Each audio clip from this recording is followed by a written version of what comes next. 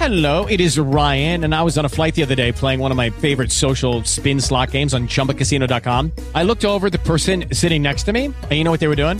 They were also playing Chumba Casino. Coincidence? I think not. Everybody's loving having fun with it. Chumba Casino is home to hundreds of casino-style games that you can play for free anytime, anywhere, even at 30,000 feet. So sign up now at ChumbaCasino.com to claim your free welcome bonus. That's ChumbaCasino.com and live the Chumba life. No purchase necessary. VGW. Void where prohibited by law. See terms and conditions. 18+. It's that time. Lock and load. The Michael Berry Show is on the air.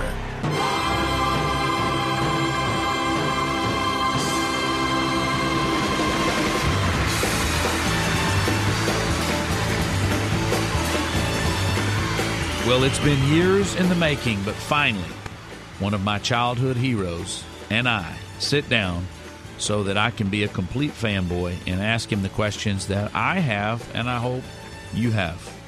Nolan Ryan, that great fastballer, the all-time leader in strikeouts, farmer, rancher, businessman, father, great American. Our conversation with Nolan Ryan. Just a few days ago, you turned 70 years old. Hard to believe. Hard for me to believe. Well, my childhood hero can't be 70. Well, I never thought ever about being 70, and then when you start approaching it, you're thinking, boy, I really don't believe I'm that old. And then, you get up in the morning and you go, well, maybe I am.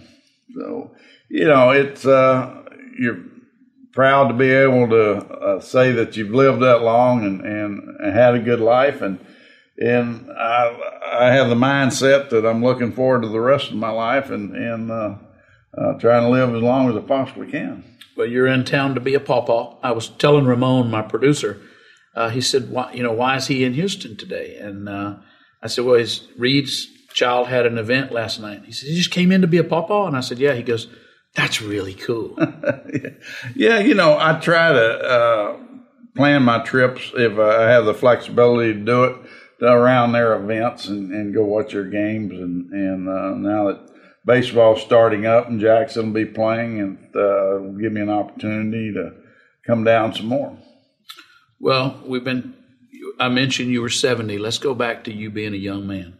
Your father moves from Refugio to Alvin. He's got the Houston Press, I guess. No, we were the Houston Post. Yeah, we lived in Woodsboro. I was born in Refugio because that's where the county hospital was.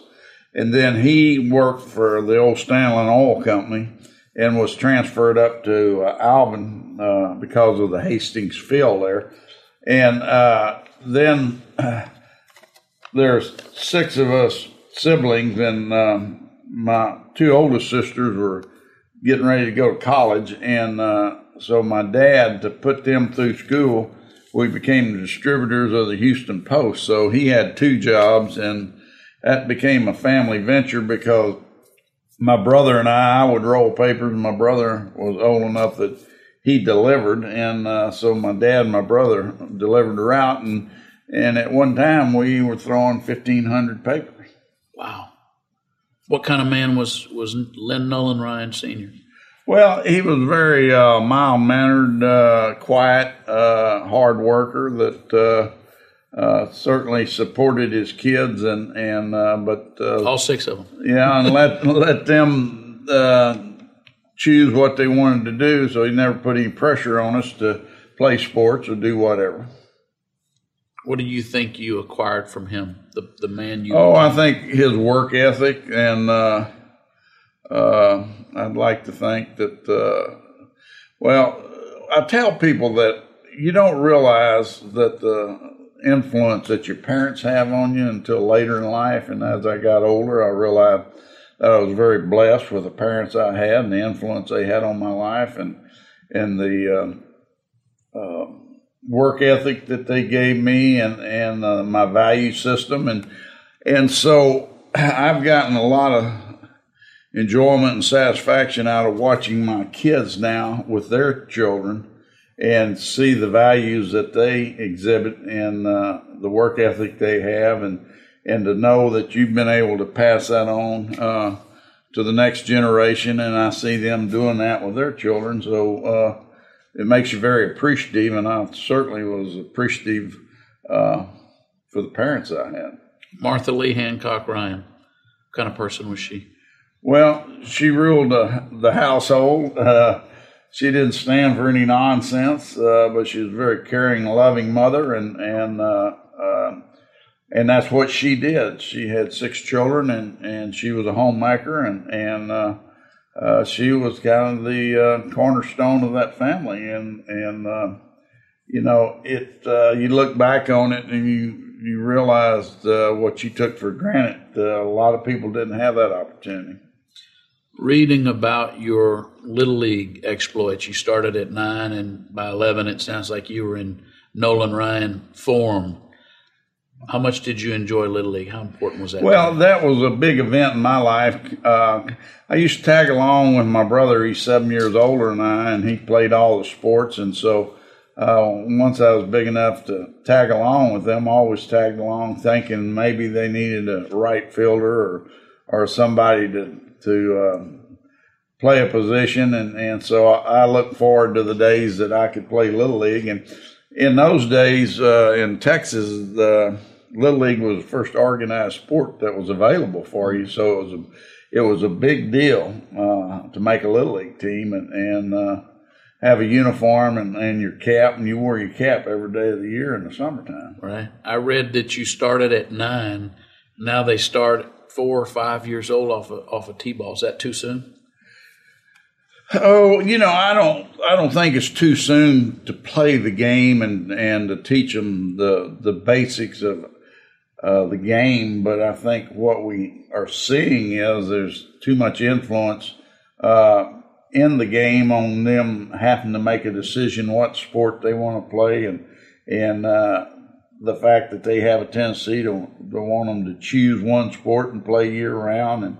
And I think one of the things that when I look back, that we were very fortunate that we were able to play whatever was in season. And so that was a big deal. And I can remember every spring in our neighborhood, if we had a vacant lot, we built a baseball field. Sure. And that's where we spent our summer days. And nowadays, you don't see that with kids at all. You know, it's either an organized practice or they're not playing out baseball, football, or whatever. They're playing video games or whatever. I grew up in a very competitive Little League where the parents were involved, and we lived for Little League baseball. But it wasn't the pressure, and it wasn't year-round, and there was no select ball, and there were no coaching, and nobody had batting cages at their homes and things like that. Do you think that's bad for the game, the kids growing up nowadays with that? Well, I think that there's an expectation that's not realistic. And so what it does, it puts a lot of pressure on the kids. They miss out on just the enjoyment of playing and being kids. And if you strike out, that's okay, you know, or if you walk somebody. But I think that the parents and the adults that are involved in the game put too much pressure on the kid, and I don't think that's good at that age. They need to realize they're kids, and they need to just let them play the game, and each one of those kids is going to develop on his own time frame, and so you just because your kid is playing Little League doesn't mean that he has the ability to be one of the best kids in the league and excel, because he might not be at that point in his development. Coming up, what Texas school rejected Nolan Ryan, which led him to sign with the New York Mets? Plus, what did Nolan Ryan do with his first signing bonus as a 19-year-old?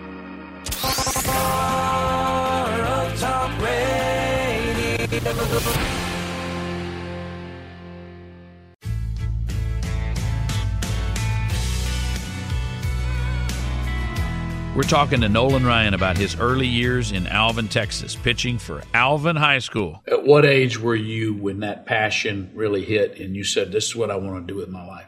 Well, you know, what's interesting is that I wanted to go to college on a basketball scholarship. Basketball was my first love.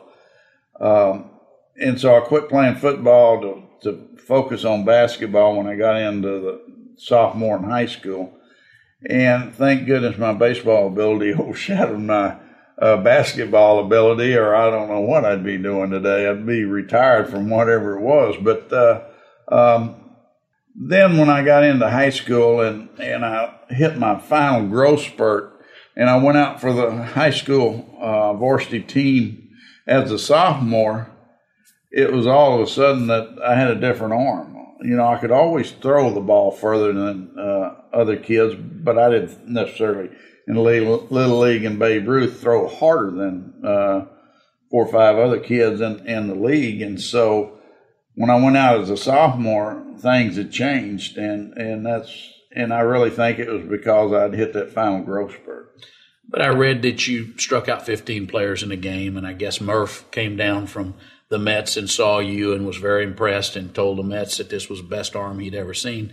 So there had to be a point at which you weren't just the best player on the team, you were the best player in the league, right? Well, Red Murph saw me for the first time as a sophomore, and we were playing in the Clear Creek baseball tournament, and I was pitching. And Red had come by and stopped to watch that game, and after the game, he told my high school coach, he says, "That's the best arm I've ever seen." He said, "I just came from a game over at Colt Stadium where Jim Maloney and Turk Farrell pitched against each other, and that kid that you have pitching for you has a better arm than they do." Now, my coach told me that, and I'm thinking, you know, that doesn't sound right, you know, and obviously I'd never met Red, and I'd never been around a scout before, and so I didn't know what to make of that. All I knew at that point in my pitching career, if you want to call it that, all I knew was to throw as hard as I could for as long as I could, and that was my mindset all the way through high school. Who was helping you at that point? Now you got coaches and tutors and experts and all. There was nobody. Alvin had nobody that had any knowledge of pitching, and there wasn't really anybody that had played professionally or anything. And so I was a small town kid which was blessed with a great arm, but didn't have anybody that could show me anything about my delivery or anything about throwing a breaking ball. And Red actually took an interest in me. And my senior year really tried to a couple times help me with my breaking ball. But now that I look back on that with the knowledge that I have about pitching and mechanics and how they're all related, for me to be consistent in high school was a big challenge because I was inconsistent on my delivery. And so that meant that the results of my pitches were going vary pitch to pitch. So the motion that you carried through your entire career, I mean, you can see it from start to finish. It doesn't appear to have changed. Was that developed already by then? Well, I think it was. I think it was a gift as much as the arm strength that I had and the ability to throw a baseball. And so I had a basic foundation of a delivery. I just didn't know what I needed to do. And the interesting thing is today where you can take a 6-year-old and get all kind of pitching instructions now. I didn't have a pitching coach till I actually got into the big leagues. Never had one in the minor leagues. I wasn't there long, but didn't have one there because they just didn't have them. And so that's just gives you an idea of how much things have changed. Mm-hmm.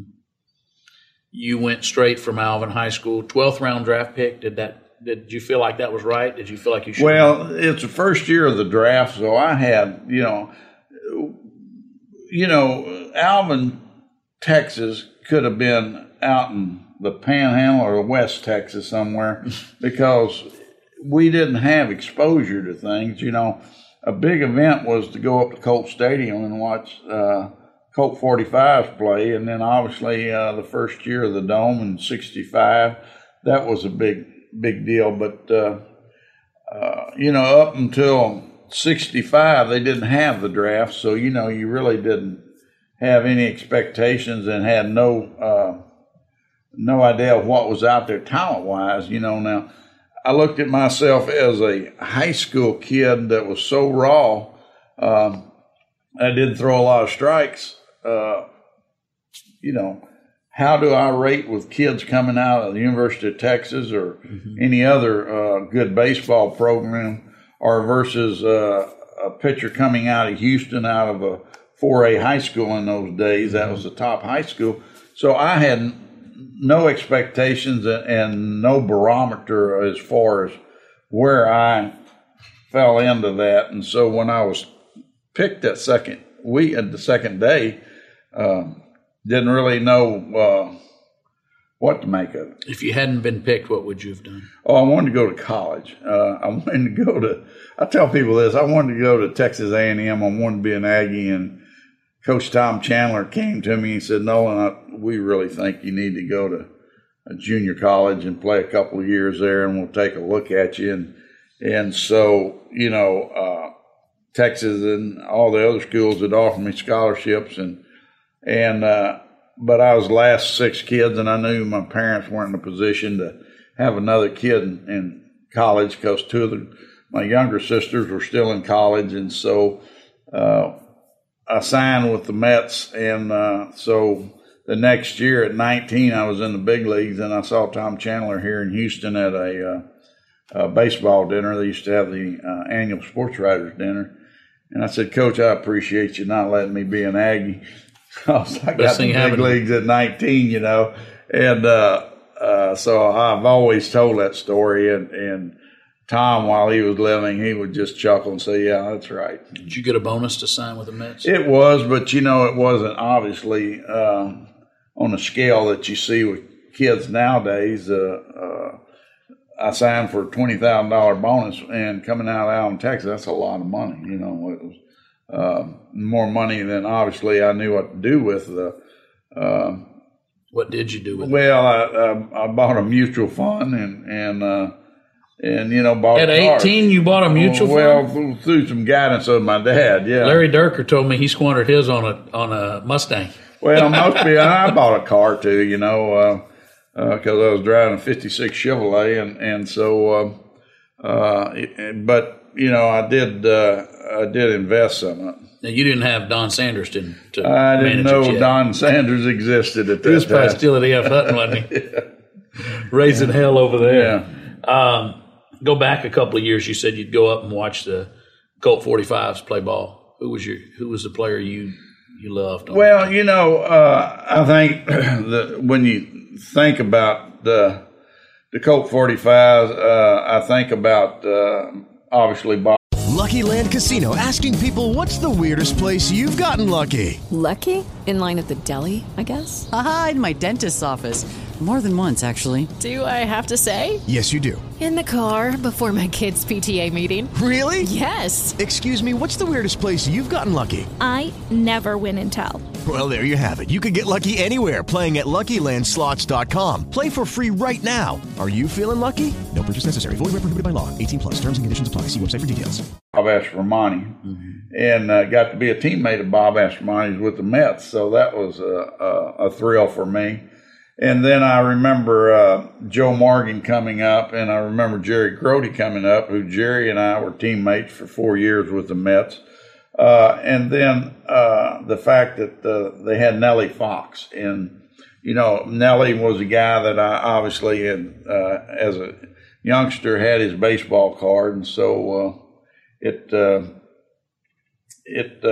was kind of exciting to be able to go up to Colt 45 Stadium and see him play. Coming up, the country boy from Alvin heads up to the Big Apple and makes his major league debut. What he thought facing guys whose baseball cards he had once collected. Well, it's the Michael Berry Show.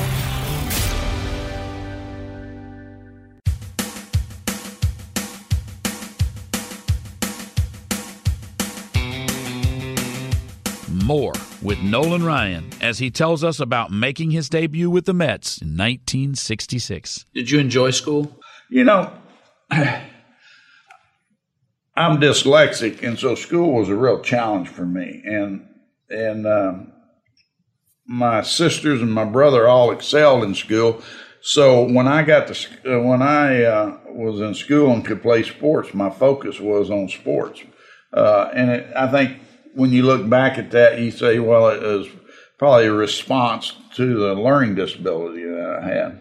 But we didn't know about that back then. No, nobody knew what it was. When did you figure that out?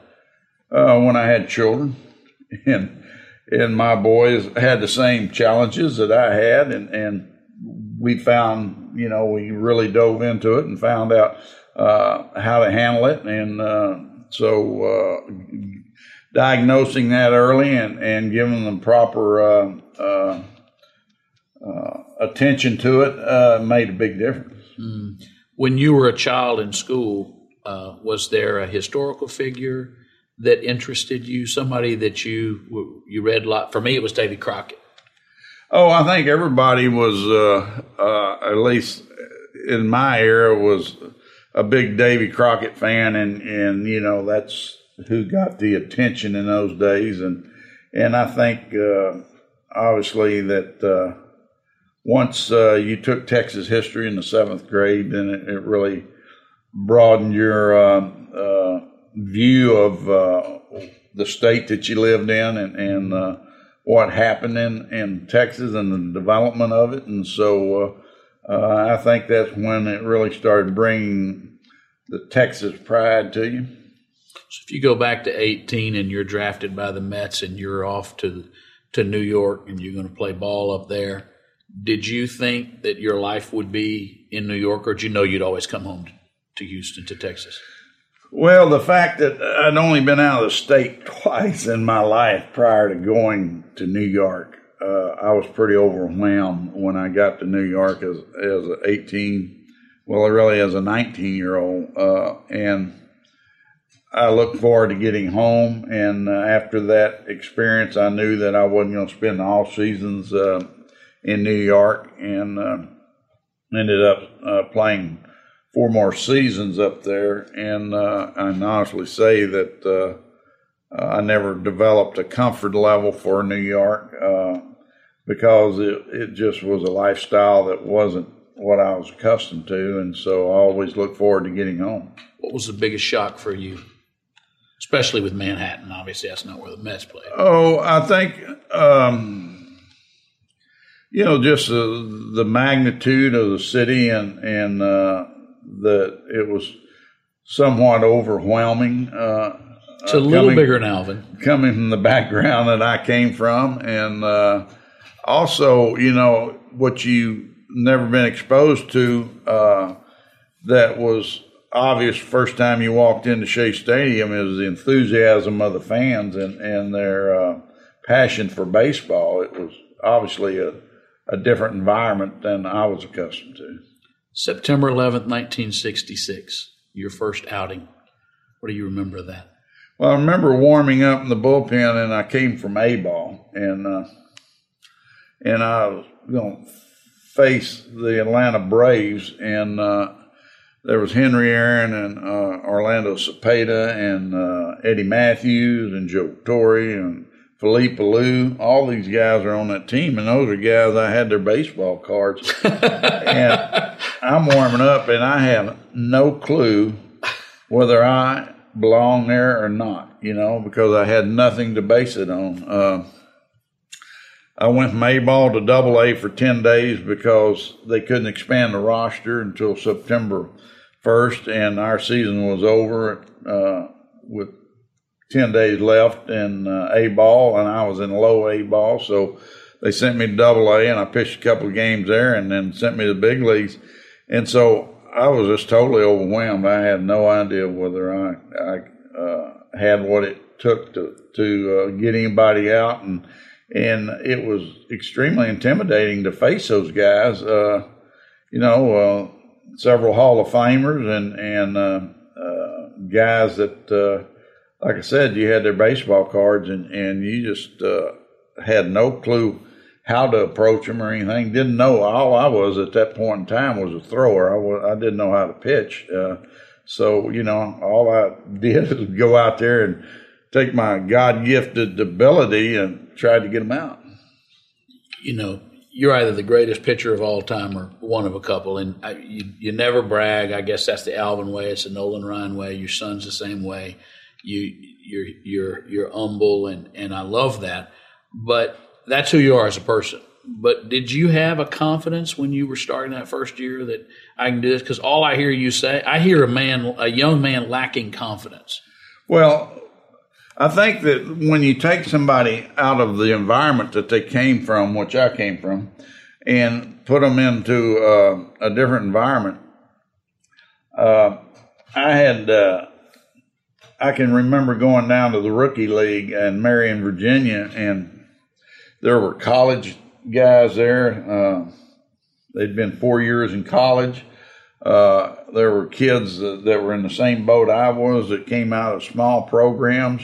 And so didn't have any idea what the talent level was, what it took to play. All I knew is to go out and do what I'd done before and see where your ability fell in with the rest of those guys. And so it's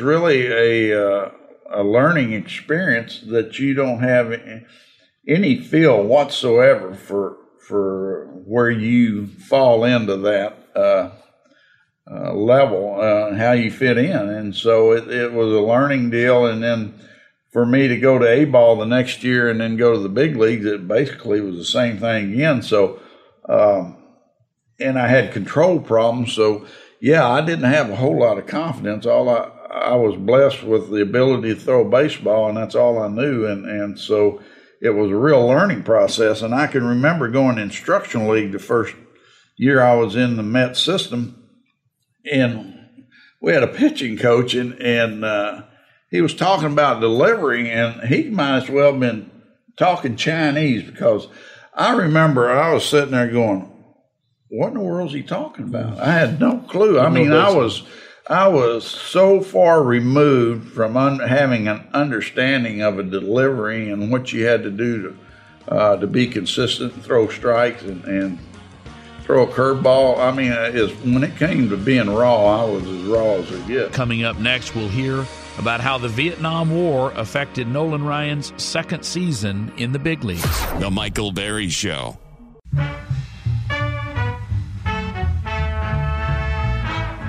If I pitch, can you catch? Will you hold the ball? When you step to the plate, will you swing and fall? If you play, you gotta know how it's done. Can you catch? Can you hold a hard one?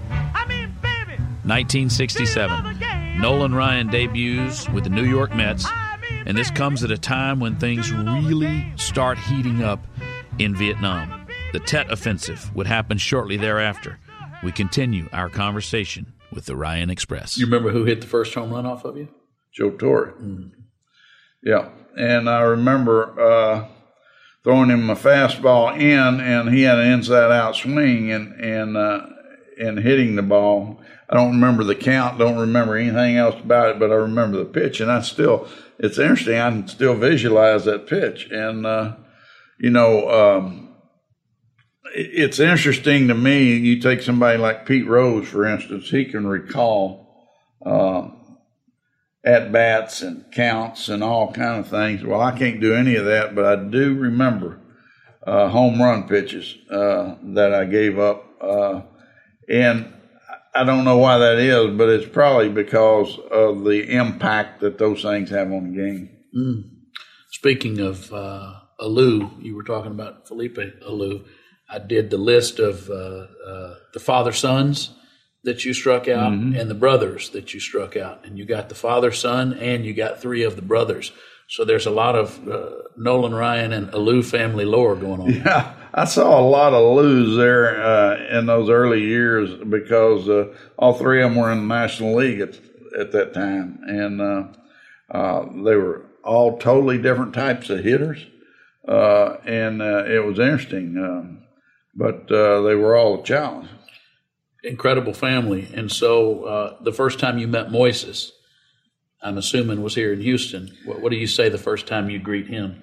Well, I'd seen him earlier in Montreal, and I believe his dad was a manager at the time, and I can remember that I thought, well, now he really looks like his dad, and it didn't. I watched him play a couple of games, and I knew that he was special talent, but I don't really remember visiting with him for the first time, I think of the three brothers, I think Felipe was the toughest out. 1966, you start with the Mets. 1967, an interesting story that very little is written about, but I think that's one of the things I would imagine that kind of makes you who you are. It was an interesting time, the war going on and the reserves and things like that. Well, what happened was I was going to Alvin Community College in the off season, and I got my draft notice and was told to report January 3rd. So I want to say this was probably early November, and I called the Mets and I said, hey, I got my draft notice and I have to report January 3rd. And they said, well, we'll get back to you. And 2 or 3 days later, they called me and they said, you need to go to Wichita, Kansas. There's a reserve unit up there that has an opening, and they'll take you. And so I flew up to Wichita, Kansas, and stayed 10 days and enlisted and got what I needed done. And then they gave me my orders to report January 3rd. So I ended up leaving January 3rd and going to Fort Polk, and they in Louisiana, and they were full and couldn't take us, so they moved us, took us over to Fort Jackson, South Carolina, and that's where I did my basic training, and then went to Fort Leonard Wood. And so basically, I lost the whole year of '67 because of that military obligation. Mm-hmm. You had to lose some of your friends from your generation in that war. Yeah, there were 2 close friends that died in that conflict, and that had a real impact on me. One of them was a teammate of mine that was a senior, same year I was. That obviously was on our baseball team and went to state tournament with us. So that was a real shock, and when we got word of that. So then you go back in '68. And start pitching again for the Mets. Stay there till +71. How do you remember those Mets years?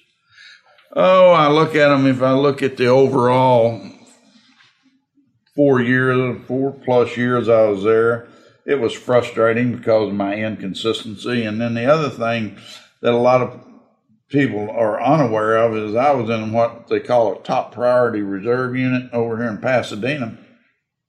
And so we would meet every other weekend. So I had to come back to Houston every other weekend, and I'd have to fly in on Friday and go to my meetings on Saturday, Sunday, and then fly out Sunday evening.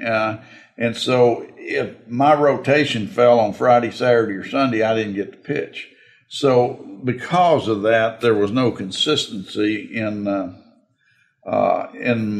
me as far as being in the rotation. And so I think it affected me as far as any kind of consistency in my delivery and stuff, because I was in that development stage. And if I look back at it, it wouldn't have mattered if I'd been in the minor leagues or if I'd have been in the major leagues.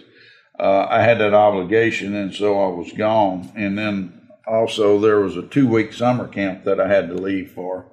And so it was just at that time that you had those challenges, and there were 3 or 4 other players on that team that had that same obligation. So what did your mates going through this whole process, what did they think? Because they had to know you were a professional baseball pitcher. Well, they did, but because I was playing in New York and I was kind of a no-name player, I don't think that the guys in the reserve unit probably gave much thought to it. So then you get traded to the Angels, and every report says that's kind of where your career really took off. I mean, you see. Well, it's a combination of a couple things, and one is that my military obligation was over, and so I was through with the reserves, and I went to an organization that was rebuilding, and so we pitched on a 4-day rotation, and I got to accumulate a lot of innings. And had a pitching coach that really started stressing with me what I needed to do in my delivery to be consistent. And the fact that Tom Morgan, the pitching coach, and the innings I accumulated, I think really kind of was a turning point in my career. I want to go back to the Mets. Who's the player you remember most fondly from your Mets years? Oh, it had to be Tom Seaver because of the influence he had on my career, and also the fact that he was at the top of his game during those years, and was truly an impact pitcher. And I feel very fortunate that I had an opportunity to play with him for 4 years, because watching him go about his business and his work ethic had definitely influenced me and my approach to my career. More coming up with Nolan Ryan as we hear how an offer from the evil empire, the Yankees, and George Steinbrenner helped bring him home to Houston to play for our Astros.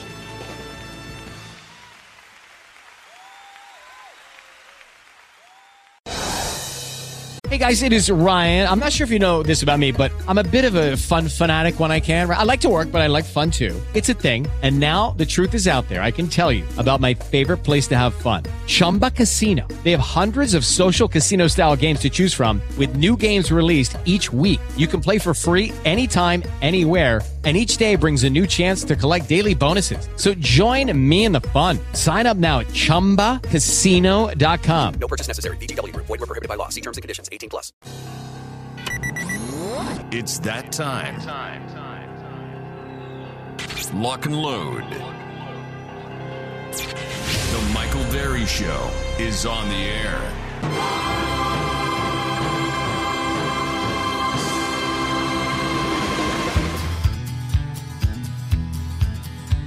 Well, our story starts in Texas, where he's tempered by the heat.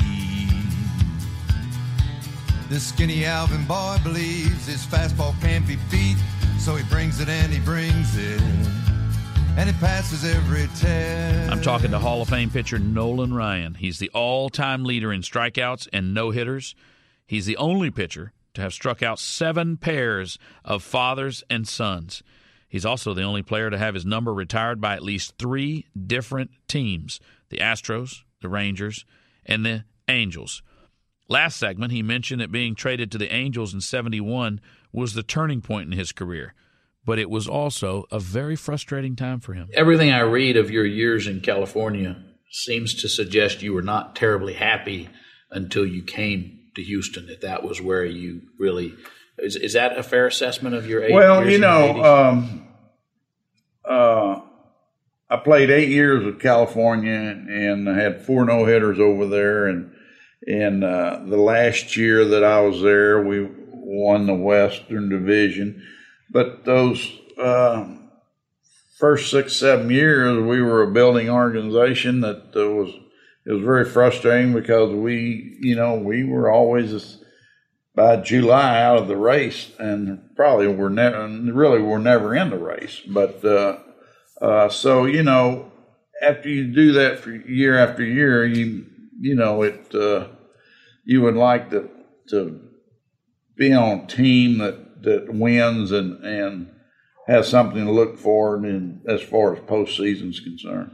You mentioned you're in Alvin, and it's 1965, and they build this beautiful stadium, the Astrodome, and you're getting shipped off to the Mets, and now it's 1979, and you're being brought home, the star of this team, and where all your friends and family are. What was that moment in your career? Well, it was hard for me to believe that it worked out as it did, but in those days when you became a free agent,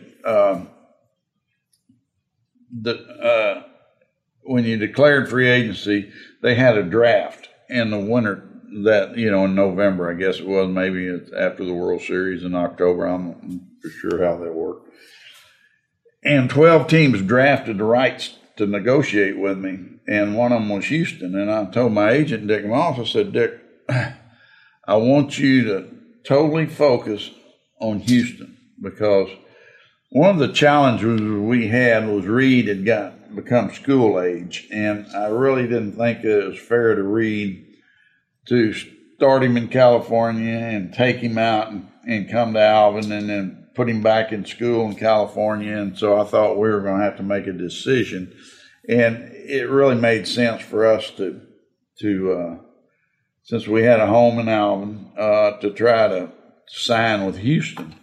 And what had happened is I became the first $1 million professional player of any league or any whether it's NFL or NBA or Major League Baseball.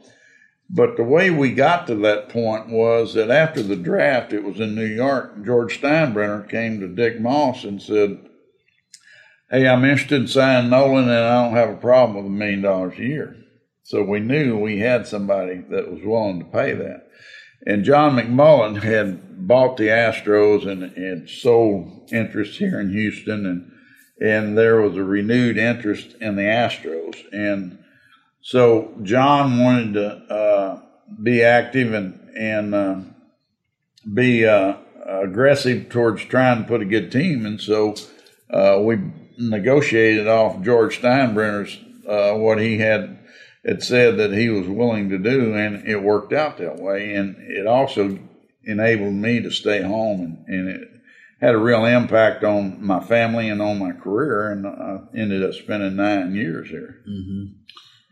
I look at Brock Osweiler's case coming from Denver, a lot of pressure to be starting quarterback, and if he throws an interception or an incomplete pass, first thing on people's lips is how much he got paid. You were the first $1 million athlete. Did that put pressure on you that you felt? Well, I tell you what happens with that is that because you sign a contract like that, you feel like that you have to go out and prove your worth. And I found that first year that I had a tendency to want to do that, and I finally just had to step back and say, hey, I just have to be myself. I have to pitch to my ability and not worry about that and not let that be an influence on what I try to do on the mound. And so, yeah, it was an adjustment that I had to make, and I think that people that are in those pay categories have to probably have that type of feeling. They have to deal with that. Mm-hmm. I asked Larry Durker some questions about you last night, and he talked about, you're the consummate Texan in so many different ways.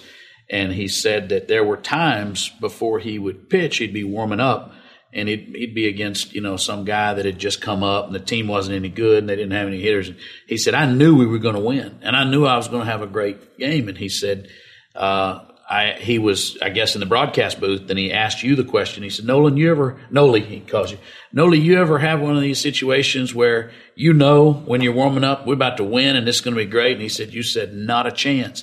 And he said, I meant it. He goes, Don Sutton was the exact opposite. Don Sutton would cut up and clown around. He said, with Noli, you knew he was hardcore. He was hard charging. He was going to be focused. Well, I think that's pretty accurate because that's the way I felt. I didn't play for teams that scored a lot of runs. So I felt that, hey, I had to go out there and I had to try to shut them out. And if I didn't shut them out, if I gave up a run or two early in the game, I had to try to hold them right there to give us a chance to win. And that was just my mindset. And so it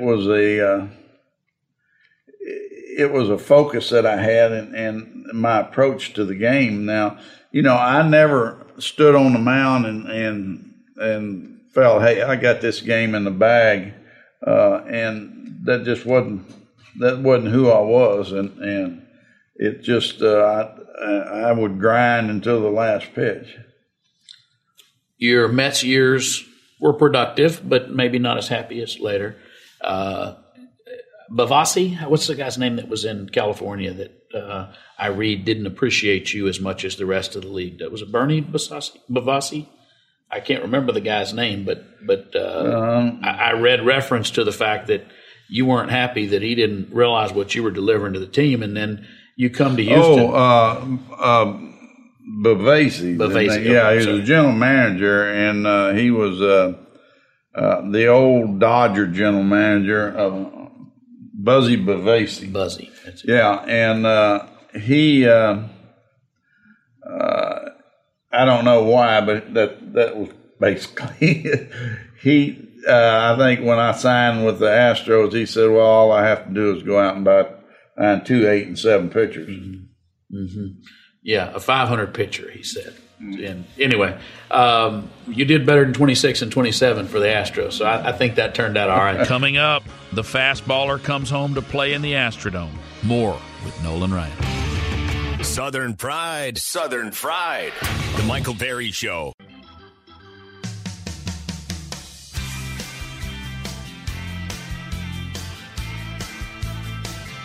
$1979. Nolan Ryan signs a 4-year, $4.5 million free agent contract with the Houston Astros. We continue our conversation with Nolan Ryan. Those years with the Astros, are those your happiest years in baseball?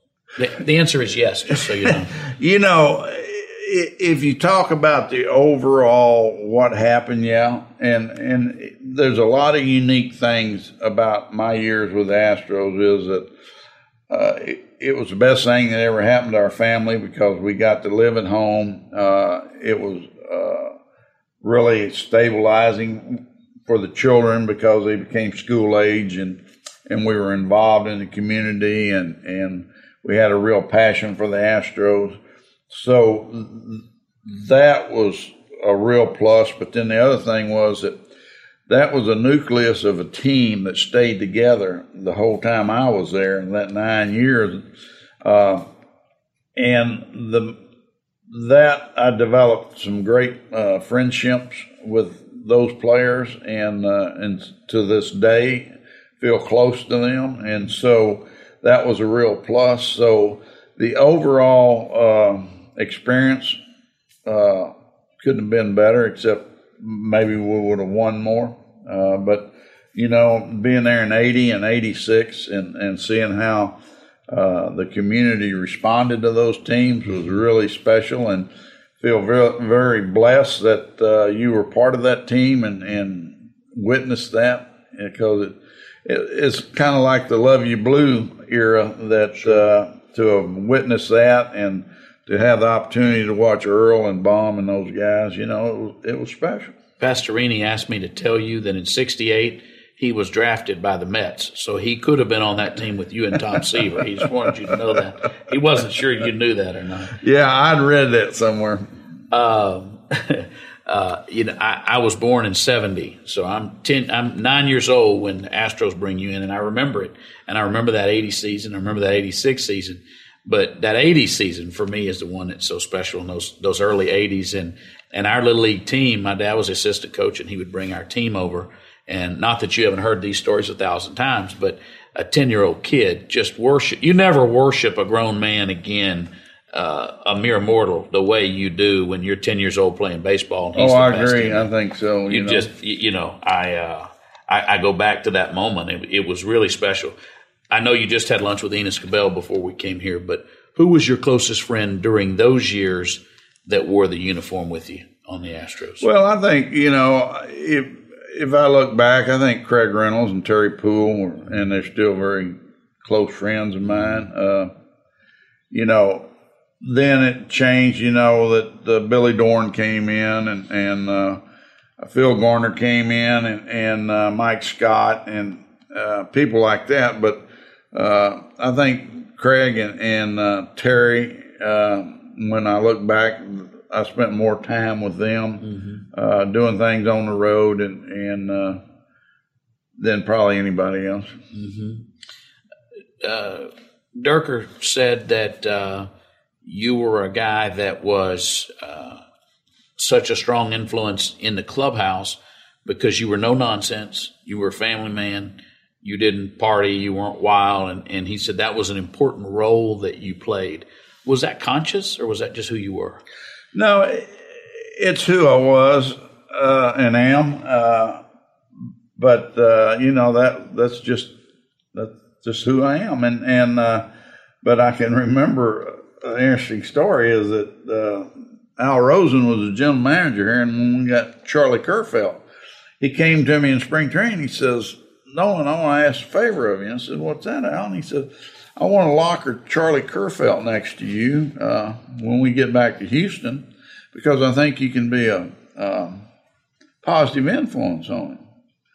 And I said, "Well, hey, if I can help Charlie and I can help the team, that's fine with me."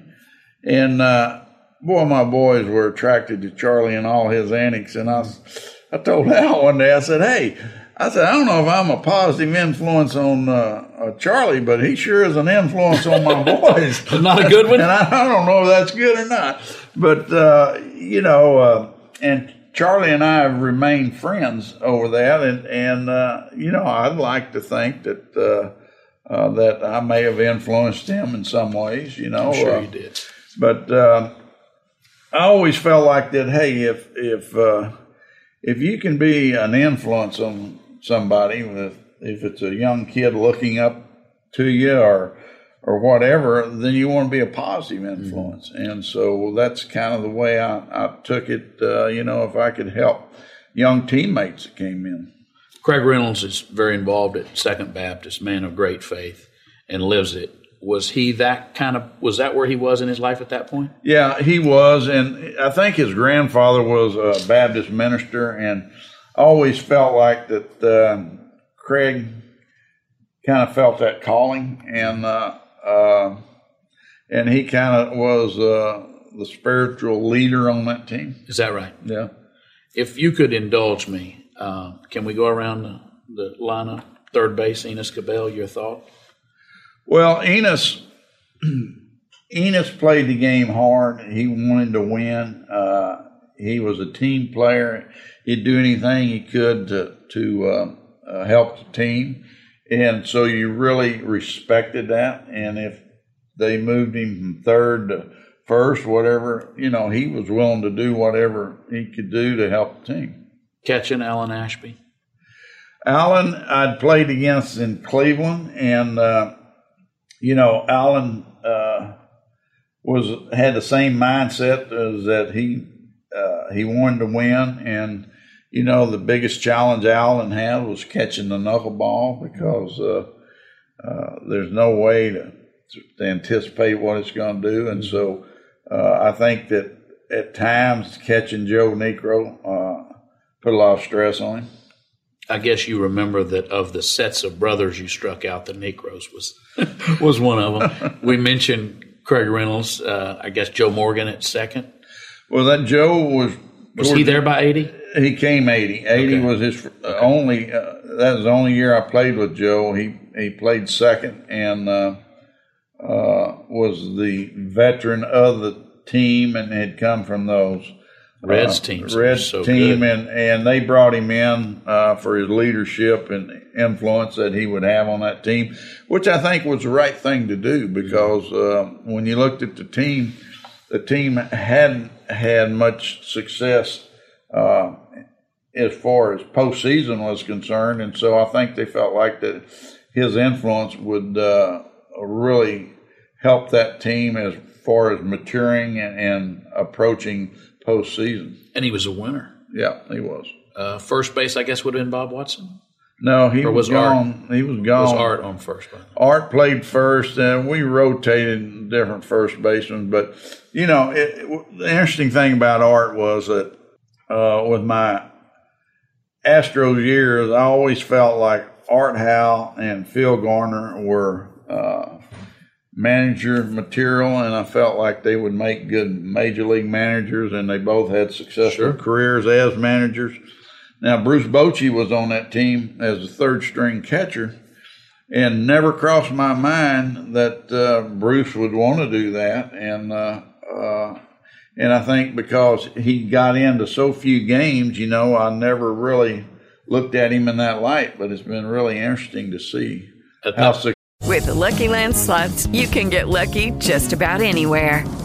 This is your captain speaking. We've got clear runway and the weather's fine, but we're just going to circle up here a while and get lucky. No, nothing like that. It's just these cash prizes add up quick. So I suggest you sit back, keep your tray table upright, and start getting lucky. Play for free at LuckyLandSlots.com. Are you feeling lucky? No purchase necessary. Void where prohibited by law. 18+ terms and conditions apply. See website for details. Successful he's been. At that point in your career, did you think you would one day coach? No, my mindset was, I thought, well, I always believed there was life after baseball as a player. And I thought, I wouldn't mind staying in the game, but I guess what I really thought that might interest me would be to be a general manager. And obviously being a general manager today versus what it was back in the early 80s is a totally different job. Right. But I thought that it would be a challenge to put a team together, structure it with the right people and the development aspect of it. And I really felt like that was something that would be a challenge that I'd like to do. Coming up, Nolan Ryan hits the free agent market at the age of 41. The Michael Berry Show.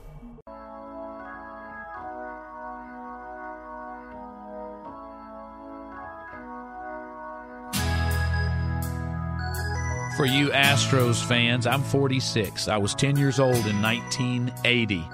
Take yourself back to that great 80 team.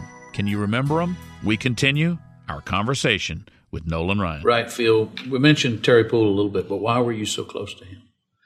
Oh, I think it was just, you develop friendships with people, and I think that you gravitate to people that you like the way they live their lives and go about their daily lives. And I think, Terry was pretty much a laid-back player, but he played hard. Mm-hmm. I just remember that big chaw of tobacco in his mouth. He was one of those that just was so much fun to watch. Cesar Cedeno in center, I believe. Right. I didn't have to look any of this up. This is all from memory. I can remember. I can. I know you can, but I was 10. This was my heroes. Yeah, man. I can recall teams.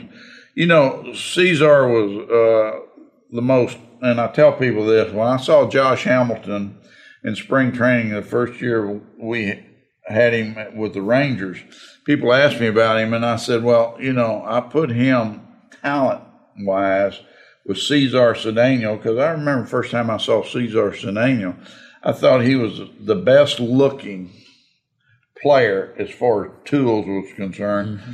And I had seen early in my career, and I still put him in that light, and I put Josh Hamilton in that light. Wow. And I tell people, I really think when I look at all the players that I had the opportunity to pitch against and watch play, I think Willie Mays was the most talented player that I ever saw. And then left field, Cheo, Jose Cruz. Right. And Cheo was a big part of that ball club because of his personality. He played hard. He had an idea of what he wanted to do when he was at bat. And he just brought a lot to that ball club. Who else was on that pitching staff? Was Nepper there yet? No. Nepper wasn't there. It was Ken Force. It was... was Sambito there yet? Sambito was in the bullpen. He was our closer in 80. JR was there. JR. That was my next question. Yeah, JR was there. Vern Rule was there. Vern Rule. Yeah. Necro was there. Okay. And so I think that was pretty much the rotation. Quite a team. It really was. And you know what people don't realize is when JR went down with his stroke, I think he was 10-2 or 10-3. Mm-hmm. And Vern took his spot in the rotation, and I think he went 10-4. And so that, talking about a pretty productive spot right there. Right. Which year, when you look back, was more special for you, the 80 or the 86? Oh, I think the 80, because we got so close to going to the World Series, and it was the first time that Houston was in that position, and it was so exciting to be in the Dome and see the enthusiasm of the fans, the support the fans gave us. Mm-hmm. So the 88 season is over, and I'm not going to put words in your mouth. I'm going to quote Larry Durker. He said it really spoke to Nolan because you had such strength to be able to say, I don't feel like McMullen is treating me right. And he said for you to say, I'm going to go 105-degree temperatures in North Texas and the high humidity and move from my home. He said that was a really big principled thing that surprised a lot of people, but he admired you for it. Was that the right decision? Oh, I think it was the right decision because, John McMullen he gave me an opportunity to pitch for 9 years in Houston, and I'm very appreciative of that. But he was on the MLB compensation committee, and I think he chaired it.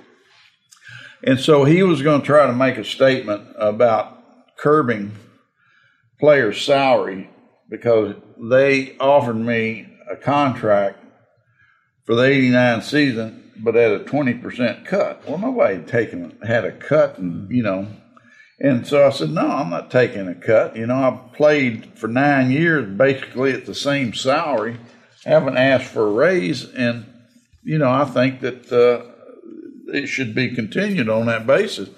And so Bill Woods was the general manager, and John instructed him to do that, and so I said, well, I'm going to declare free agency. And they counted on the fact that I lived in Alvin and I'd been here 9 years, that I wasn't going to go anywhere. And so I went over to Atlanta as a free agent, and I met with San Francisco, which Al Rosen was the general manager there. I met with the Angels, and Gene Autry and I are very close friends. And I met with Gene, and I met with the Rangers, and then I met with Bill Woods with the Astros. So there were 4 teams that still showed an interest, and the Astros still thought they thought they could sign me for the 20% cut. And so everybody made their offer, and Gene Autry came to me and he said, Nolan, look, go out and see what your best offer is, and then come back to me, and I'll beat it because I want you to finish your career in California with the Angels.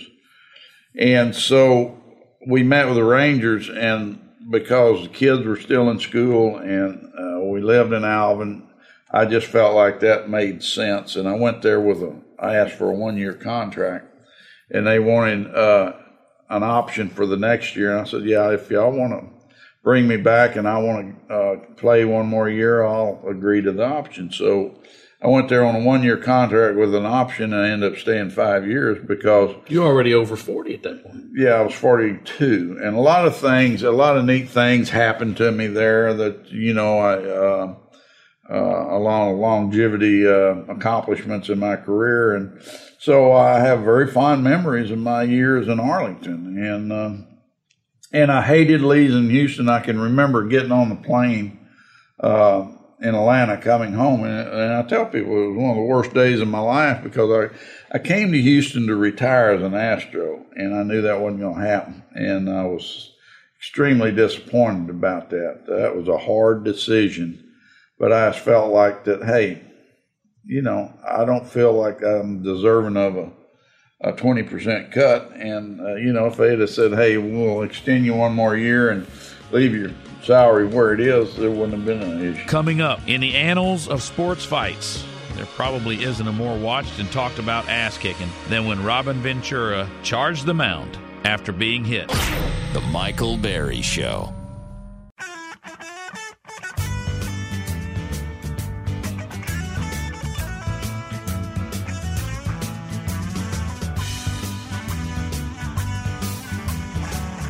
Here's Ventura, RBI single in the first. Watch out. Look at this. When Robin Ventura drilled on the first pitch by Nolan Ryan, took exception to it and decided he was just going to charge the mound. Well, the pitch was behind him. No question. Robin's been hitting that spot. That's at least the second time, and he delayed for a second. There they go. We continue our conversation with Hall of Famer Nolan Ryan. Well, you were preparing for the end, and this guy named Robin Ventura charges the mound. One of those memorable Nolan Ryan moments. Well, the interesting thing about that is that it was a reaction on Robin's part, but there was some history there, not between Robin and I, but between the Rangers and the White Sox. We had gotten in a fight with them earlier in the year, and so there was some bad blood there to start with, and I was an aggressive pitcher, I'd pitch inside, and so they knew that. And so I just think that when Robin came up the first time, I left a ball out over the plate, and he got a hit to left field, and so I felt like I needed to come in on him. And my intent was not to hit him. I was going to pitch him in on his hands, and if I missed, I was going to miss in and get him off the plate, but I got too far in and hit him, and he just responded, that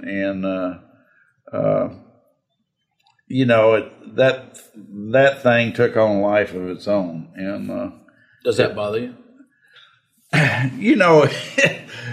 It's not what you want to be remembered for. Does it bother me? No, but I felt bad about for him, and when he got the job as the manager of the White Sox,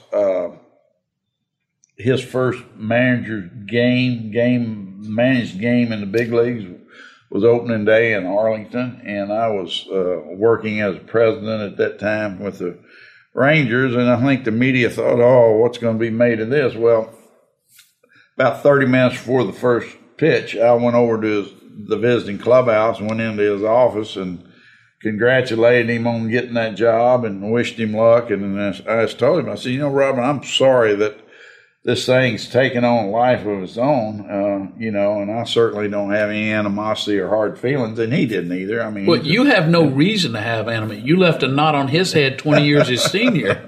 He's the one that has to live through that. It was just, like I say, I think it was just a reaction on his part, and he certainly, I think he probably wished it never happened too. You don't, I studied the film again, you hardly move. You prepare you steady yourself. Is this something you've thought through in your head a few times? This is what I'm going to do? Well, I think it's just a response, and you'd held a steer or two in the same position, right? Yeah. And I told people, I said, I was just glad that he was a normal sized person, because prior to that it had been Willie McCovey and Dave Winfield. Right. And Winfield in 80 was not a pretty picture, right? And so, that's just the way it was. Mm-hmm. So, do you wish that would go away, or is it you just understand that's part of baseball? Well, it's kind of died here, in the last few years, and so I don't. Maybe in your world, not in mine. When your name comes up, people mention that moment. Well, what's interesting is I can go to a question and answer situation, and I usually it used to be the second or third question that came up. Now it may be the fifth. Larry Durker said that I was asking about your pitching style and how pitchers responded, and then was the Ventura thing, Dave Winfield and McCovey, and there were these cases, and he said no. Nolan wasn't known as a headhunter. He didn't throw at you the way we all know who some of the guys were. He said, didn't throw at you to throw at you. He said, but he was known as an enforcer. He was a consummate teammate. And if you threw at his guy, you knew the next inning you came back out and he was going to throw at yours. Is that fair? Yeah, it was. I wanted my teammates and my hitters to know that if they needed protecting, I would protect them, and that we weren't going to stand for people. And I tell this story about Norm Cash. Norm Cash I felt like a friend of mine, and he was from Texas, and Norm and I knew each other, and Billy Martin was a manager, and they'd hit 2 or 3 of our guys. And so I told Art Kushner, my catcher, I said, we're going to get the first guy that comes to the plate. And it happened to be Norm. And Norm knew he could sense it coming. And he told Art, he goes out, he says, Art, after my last warm-up pitch, he goes, go out there and tell Nolan I had nothing to do with this. It was Billy. And so Art comes out there in the mound. He says, Norm wants you to know that he had nothing to do with this. And I said, well, tell him I'm sorry. In advance. That's just the way it worked out. Was that part of the mindset? Is they got to know that? Well, I think that, one, your teammates need to know that you'll do what you need to do to protect them. And 2, you need to send a message over there that that's not acceptable and that they're not going to get away with it. And I think by them knowing that, then it curbs that, curbs a lot of it. And, the game's changed a lot, obviously, of what we were accustomed to doing in those days to what it is today. And they're trying to protect the players because they have such an investment in them. Obviously, the famous Reggie Jackson quote, he said, I loved facing Nolan and I hated facing Nolan. Hitting the fastballs like eating ice cream. And I love ice cream, but I didn't want Nolan shoveling ice cream down my throat. But he also said that you were the only pitcher that he ever thought about putting the ear flap on his helmet. Is that a compliment? Or Well, I think he realized that being a fastball pitcher and that you don't have a lot of time to react if a ball's in. And I think he knew I was just wild enough to get hitters' attention that obviously what he said, I take as compliments. And but I also understand, I tell people this, I said, if hitters would have known what I knew, I wouldn't hit off me. And I don't think, if they knew what I knew as far as my ability at times in my career to control my fastball, they probably would have been a lot more hesitant to stepping in the box. Coach Durker said that he felt like with JR, who, of course, his career was cut short, he said JR was even wilder than Nolan. And he said people were afraid of him because he might hit you and he didn't intend to. And he said, Nolan on his worst day, his control wasn't there. There was fear in that batter. Is that something that you understood and you knew was a tool? Well, I can tell you this. I used intimidation to my advantage because there were some hitters that, that was an issue with them, and you knew who those guys were. And so, you'd pitch them in and early in the count and try to use it to your favor. If you want to hear this entire interview, plus a lot more that you haven't heard because we didn't have time to put it on air, go to michaelberry.com and you can hear all of it. With Lucky Land Slots, you can get lucky just about anywhere. Dearly beloved, we are gathered here today to... Has anyone seen the bride and groom? Sorry, we're here. We were getting lucky in the limo and we lost track of time. No, Lucky Land Casino, with cash prizes that add up quicker than a guest registry. In that case, I pronounce you lucky. Play for free at LuckyLandSlots.com. Daily bonuses are waiting. No purchase necessary. Void where prohibited by law. 18+. Terms and conditions apply. See website for details.